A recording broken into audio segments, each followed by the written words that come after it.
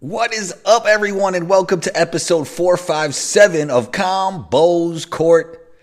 And you know who it is. I am Combo, back at you. This time with a Phoenix Sun-centric episode of Combo's Court. Punch down on that subscribe button if you haven't already. Also, rate and review the show wherever you listen to Combo's Court. Today's show, Gerald Bourguet of Phoenix Sports joins in to talk Suns basketball. A great conversation with Gerald. Can't wait for you all to hear it. You could catch Gerald on Twitter at Gerald Bourguet. That's GeraldBourguet. You know, you can catch me on Instagram at 12combo and catch me on Twitter at Combo's Court, same name as the podcast. Intro music by Luca Beats. Let's get into it.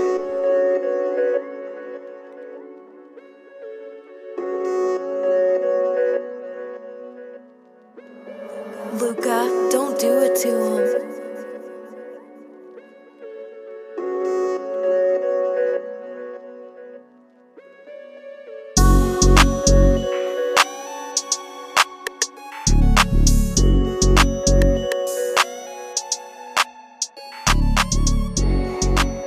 Gerald Bourguet. It's been a while, man. Lead Suns writer, Phoenix Sports.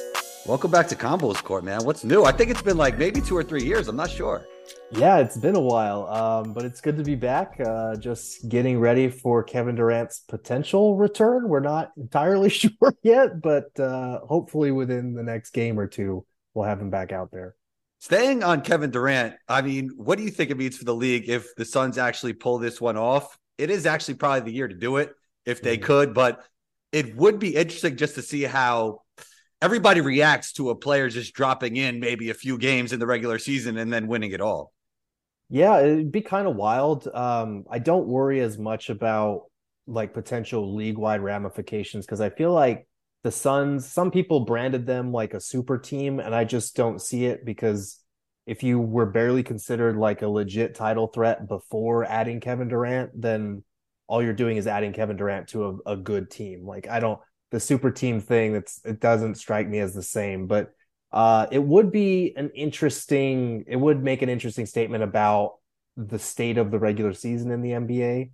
I think lost in this discussion would be how good of a fit Phoenix actually is for Kevin Durant and his skill set and how much better he makes them because he is such a good fit. But it wouldn't be a great look for the other teams like the Nuggets, who have had basically more or less the same roster all season. They've had continuity on their side. If a team like the Suns were to go out, make this superstar trade and go to the finals, that would be rough for a team like Denver that, what makes them so formidable an opponent is that cohesion and having everyone healthy. But I don't think too much about it because I do think like the Suns in my mind, once they got healthy, they would be a title contender before the Durant trade. And now adding him, I really do think they are built for a playoff run if they can just have enough chemistry to do it. Yeah, you say he's a great fit. It's interesting. It almost feels like with any NBA team, Kevin Durant would be a great fit. He's just that superstar that could fit with any team. Two things about Kevin Durant. He always comes back great from injury, and he could just really play with anyone.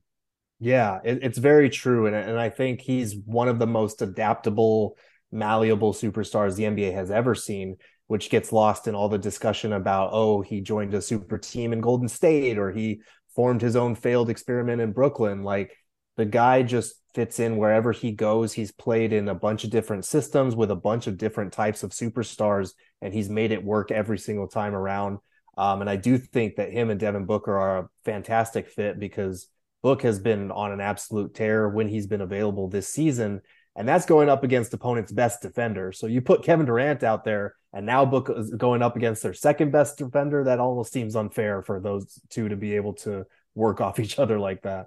Yeah, I feel like it's back to whatever Devin Booker does. It kind of flies underneath the radar. He's still actually a very young player, even though, the Suns have been great the last few years. What have you seen from his development this year? Because I think that's something that nobody's talking about. Yeah, I think like if you look at his numbers in March, he's been on an absolute tear with or without Durant. They've only had him for 3 games, obviously, but Book's still averaging like 33, 5-5 this month, on like 58% shooting. Like he's been lights out. And I think this year, especially the last couple of games, he's shown a more of a dedication to attacking the rim. Because he hears a lot of what people say about when he and the Suns complain about foul discrepancies and how they're more of a jump shooting team. They don't get to the basket enough. I feel like he's taken that upon himself to kind of lead the charge and saying, okay, no, I'm attacking the basket now. And I do think earlier in the year, especially, he showed more of an advanced understanding of the defenses that are thrown at him in terms of traps and double teams. He's gotten really good at not just passing out of those double teams, but kind of manipulating the defense and throwing the ball exactly where it needs to go in those situations. And that's something he'll have to do come playoff time, but maybe not to the degree that he has in the past, because when you have Kevin Durant out there, guess what? If you double Booker, you're asking for trouble in those lineups. So Point Booker's a real thing, huh? I don't know. I struggle with this one because people hate Point Book out here, and I'm not sure why, because he's a pretty good passer. But I think it's because when he has to play that role, he sort of, he has to take on the scoring and the playmaking a lot of the time. But I do think now that KD is here, if you throw Book at the point, if you need to, if Chris Paul's injured or just not playing well, if campaign's been unreliable, like, you can get away with him being your lead playmaker for shorter stretches. CP3, from Point Book to the last true point guard we probably have in the NBA. I mean, you've been getting to watch him all season. Obviously, he had his injuries, but how much do you think he has left in the tank? And what kind of performance do you feel like he has to have in the playoffs for the Suns to win it all? Yeah, I think he and DA are kind of the biggest X factors in this, because with Kevin Durant coming aboard, obviously they're demoted down a peg in terms of their importance to this playoff run. And I think that's huge for CP3, because you look at his numbers, like, he hasn't been scoring a ton. He's getting to his mid-range spots a little less frequently, but part of that is because the Suns have played him off the ball more this season. They've wanted to, they've emphasized the importance of having other guys initiate offense a little bit more, so that when they run into playoff defenses that are trying to take the book out of CP3 and Book's hands, like, they're able to still run their offense around that. So I think it did come with a bit of an adjustment for him. He's posting great catch and shoot numbers, really solid 3-point numbers, better than the last 2 years. But it is an adjustment process, and I do think it's a situation where he can, now that Durant and Book are taking on the scoring, now that DA's gravity opens things up, he can pick and choose his spots a little bit more and focus on facilitating. You'll notice his assist numbers over the last month have still been really strong. And I think that's huge for the Suns. He will need to knock down a couple of big open threes when he gets them. He's lost a step, clearly, like, defensively. He's not the same guy. But I still think if he's like the third or fourth best or most important player during a playoff run, I still think he's going to be able to surprise some people with the extra spacing he's going to have. I'm really happy for him with all the State Farm commercials he's done over the years, because I was actually in a commercial recently, the Google Pixel commercial, and I'm just thinking, like, what are his total career earnings just from State Farm? That's what I want to know. Do you have any idea, like, the kind of money, like, because it's been consistent, I feel like, for the past 10 years. Yeah, he's been churning them out, and I honestly don't know when he has time for it. Luckily, he's no longer the president of the Players Association or whatever, so he has a little bit more time. But the power walking commercial is just an hilarious. Hilarious. The face he's making. He does a really good job with that one. So you mentioned DA. I know it was a small sample size with Durant playing, and I think a common opinion about how it was going to go for DeAndre is that everything would be wide open for him. But in that small sample size, what did you see from DeAndre when he got to play with KD? Yeah, I mean, he openly admitted, like, he kind of struggled a little bit with that adjustment, because a lot of the Suns offense doesn't do him credit in terms of, like, his gravity, his actual impact, because the Suns do run a lot of pick and roll, and there's still people that look at his shooting numbers, that look at his numbers and say, oh, why isn't he getting more touches? Why isn't he getting more post ups? But I think he's actually first in the NBA in paint touches per game. And part of it is because he doesn't have the skill set to put the ball on the floor and kind of close the gap when he catches it in the short roll between him and the basket. Like, he'll pull up for the mid-range jumper, or he'll do a spin hook, And he's really good on those shots. It's just he doesn't have that mentality to put his head down, get to the line, pump fake, draw a foul, that type of thing around the basket. So a lot of times when he's rolling down the lane and he's covered, like he's not going to get the ball. And what he does by rolling, that gravity opens things up on the perimeter. The Suns love to generate threes on the second side in that way. So it's one of those things where his impact is often greater than what his box score numbers represent. He's huge for the offense, but I do think when they had Durant out there, when they had Book out there, when they had CP3 out there, his dives to the rim are what opened things up for a lot of other guys. And it will be an adjustment because he might not get as many looks around the rim. He might not get as many mid-range jumpers as he's used to before Kevin Durant. But if he does the little things, if he commits to setting those good screens, rolling hard to suck the defense in, like he's going to make their offense unstoppable, even if he's only putting up like 10, 15 points a game. In your opinion, does he seem happier, and how is it going socially with him? Because there was a lot of issues in the beginning of the season. There was, and I think he's happier. I think obviously he represents the opportunity in front of him. He was saying, it was kind of a stark contrast because before the beginning of last season, he openly said, like, I don't really like doing my big man duties. I don't like doing that. I feel like I can do more. And now a couple of weeks ago after the Kevin Durant trade, he was saying, I'm looking forward to getting back to that because I know what we have around me. I know the impact I can have if I do those little things. And he even mentioned, when he did those things, they went to the finals that one season. So I think he's very cognizant of the fact that he's going to have to sacrifice a little bit more for the good of the team.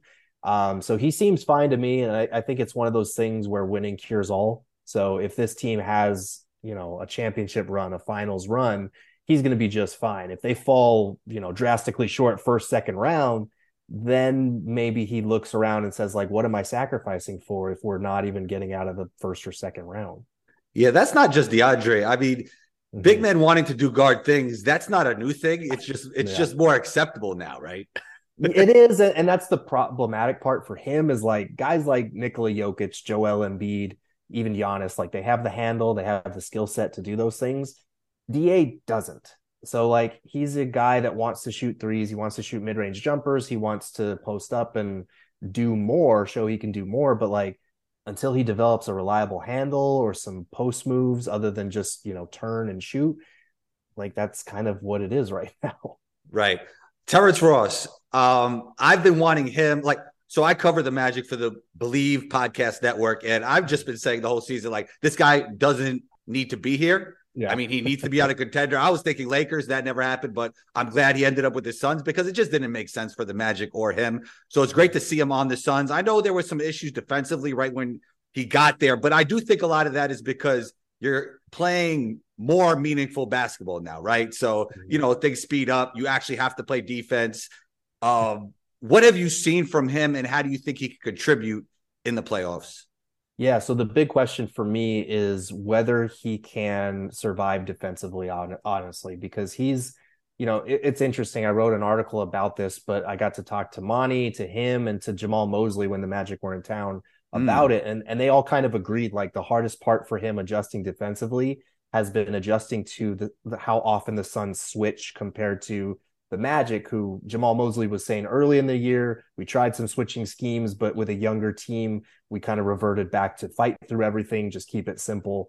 And so Ross was saying, like, when he first came here, he was struggling with, okay, when do we switch? When do we not switch? How are we communicating these switches? And there were a couple of like obvious mistakes where he thought there was going to be a switch and there wasn't, and the guy just like blew right by for a layup, things of that nature. I think he's gotten better about that. I do think just he's not, he's never been a lockdown defensive guy. So teams are going to naturally try to target him in the playoffs.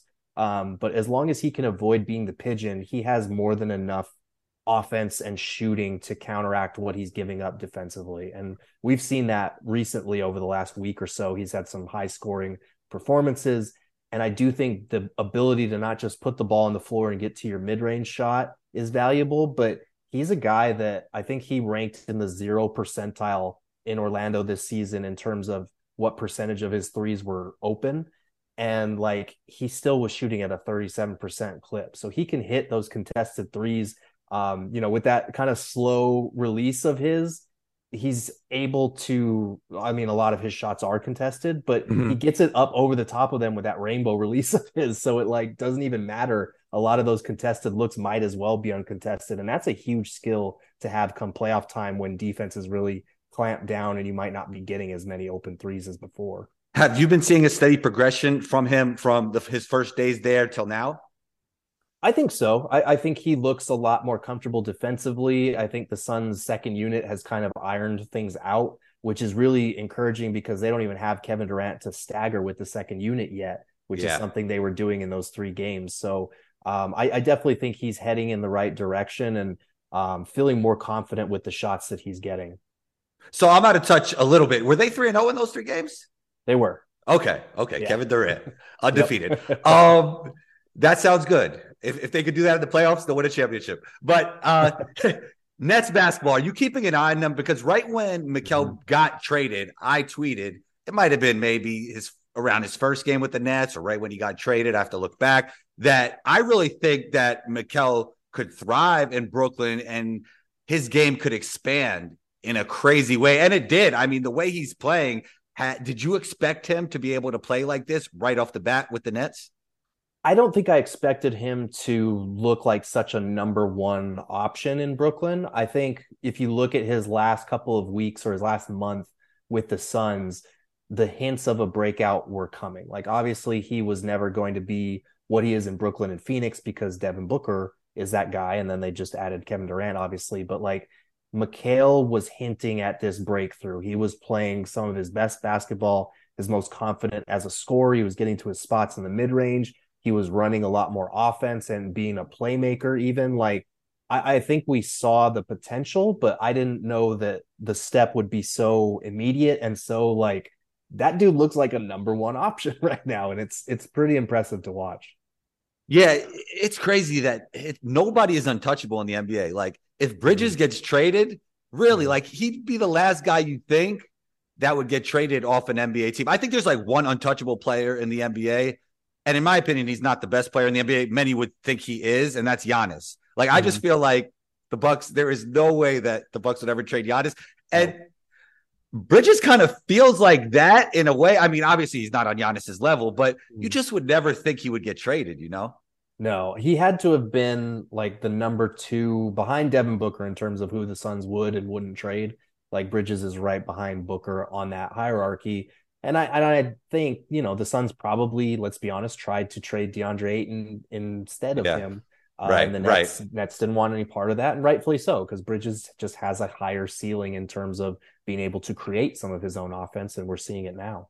Yeah, I mean, when KD's in the mix, like, everybody's tradable, right? That is true. That is very true. You don't often get to trade for a top 15 player of all time in the middle of the season, that's for sure. Okay, you did mention Jokic, and this is not exactly Suns talk, but it is MVP talk. And people were texting me, what do you think about this? Embiid not playing against Jokic. And the first thing I texted them was ducking smoke. And the funny thing is, like, I didn't even see Perk's take. And then all of a sudden I saw that, and I totally agree with them. What are your thoughts on that? And do you think that could shift some of the mindsets of the voters when it comes to MVP?